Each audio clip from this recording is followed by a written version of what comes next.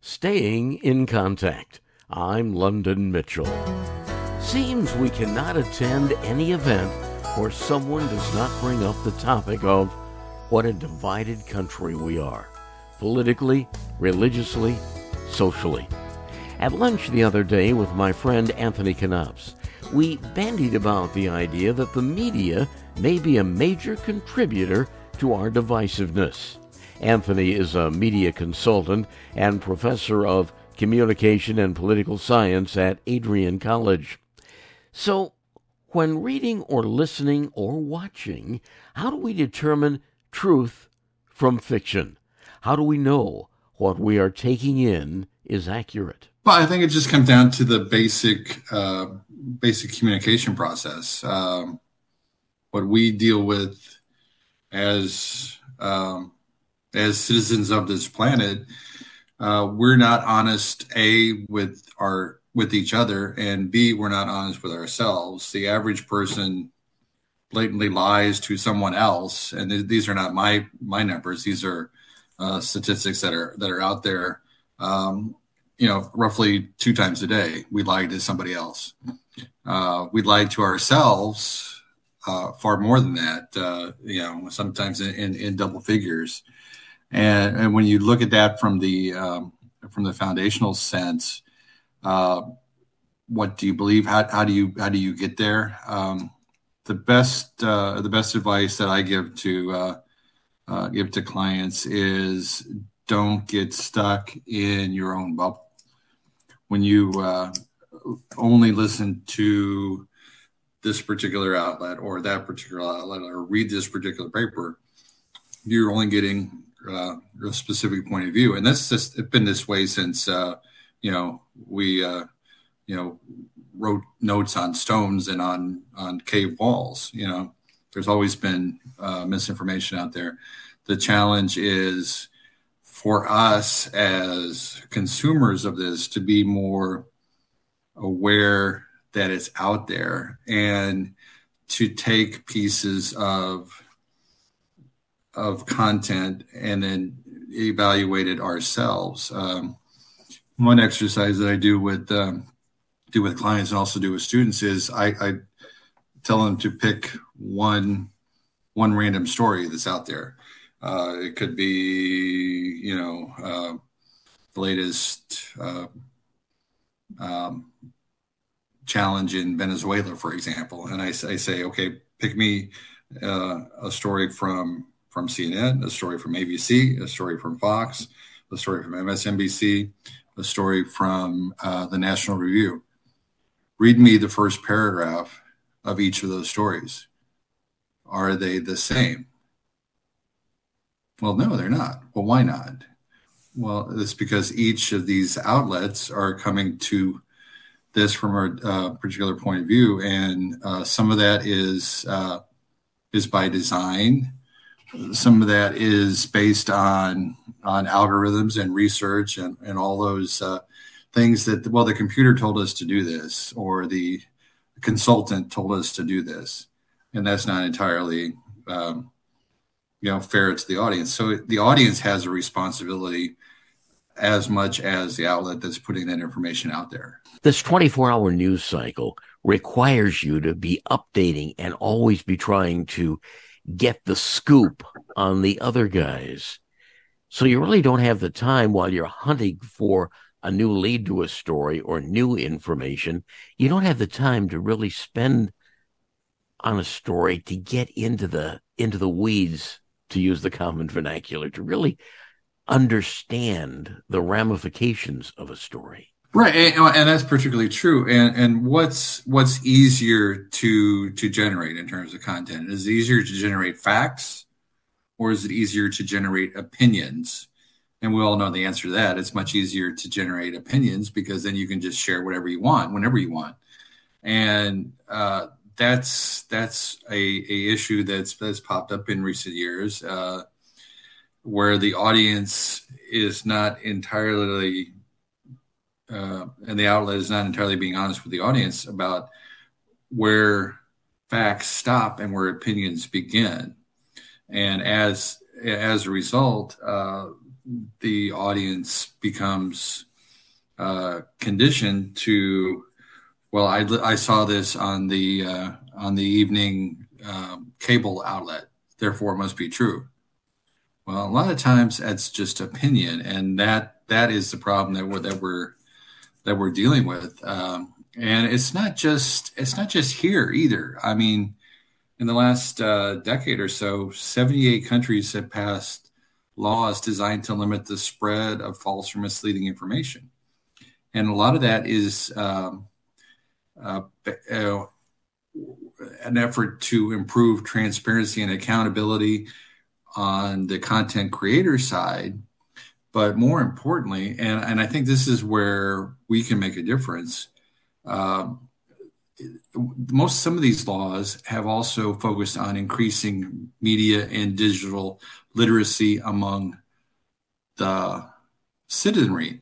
And we tend to forget that just because we don't agree with something, that doesn't make it fake news.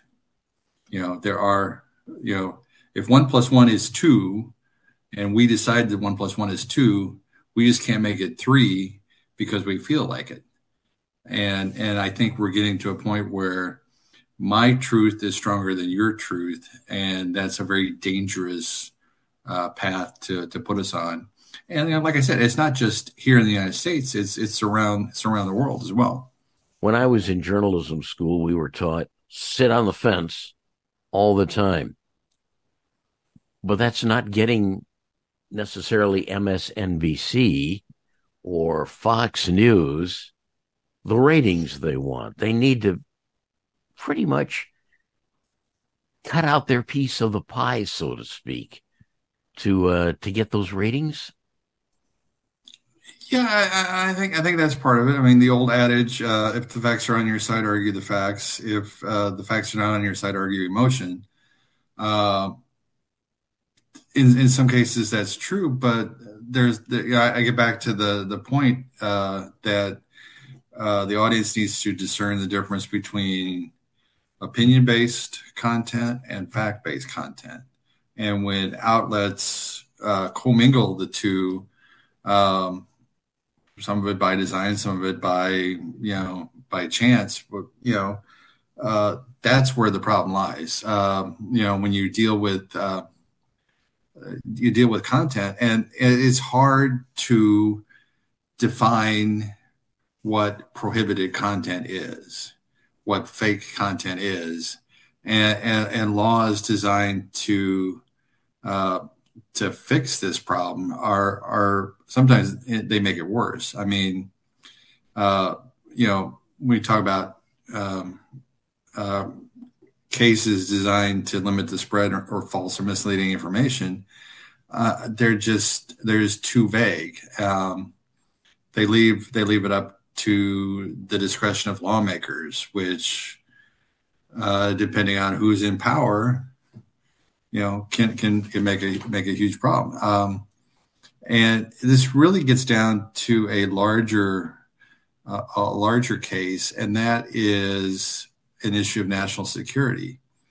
What do you do if you are a practicing journalist and you want to tell the truth, but there are laws prohibiting the uh, coverage and the publication of certain content because the government doesn't want it published.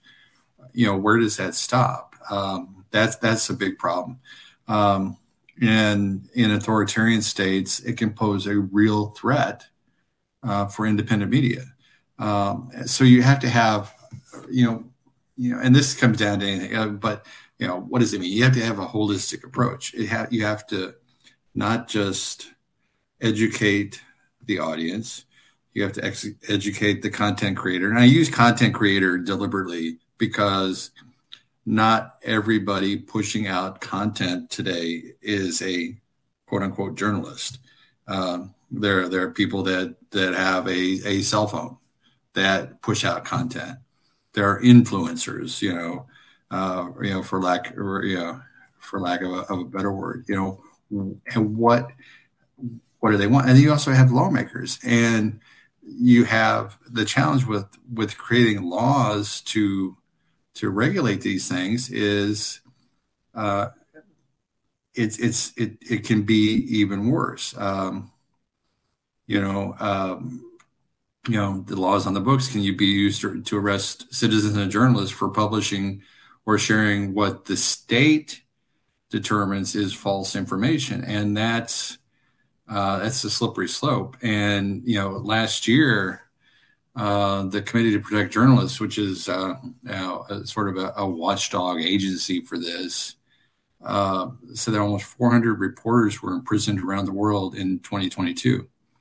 And a lot of these people are being imprisoned based on laws that are designed to limit the freedom of expression. And particularly when you have those in power saying that, the freedom of the press is an antiquated idea, and it's not just in the United States; it's around the world.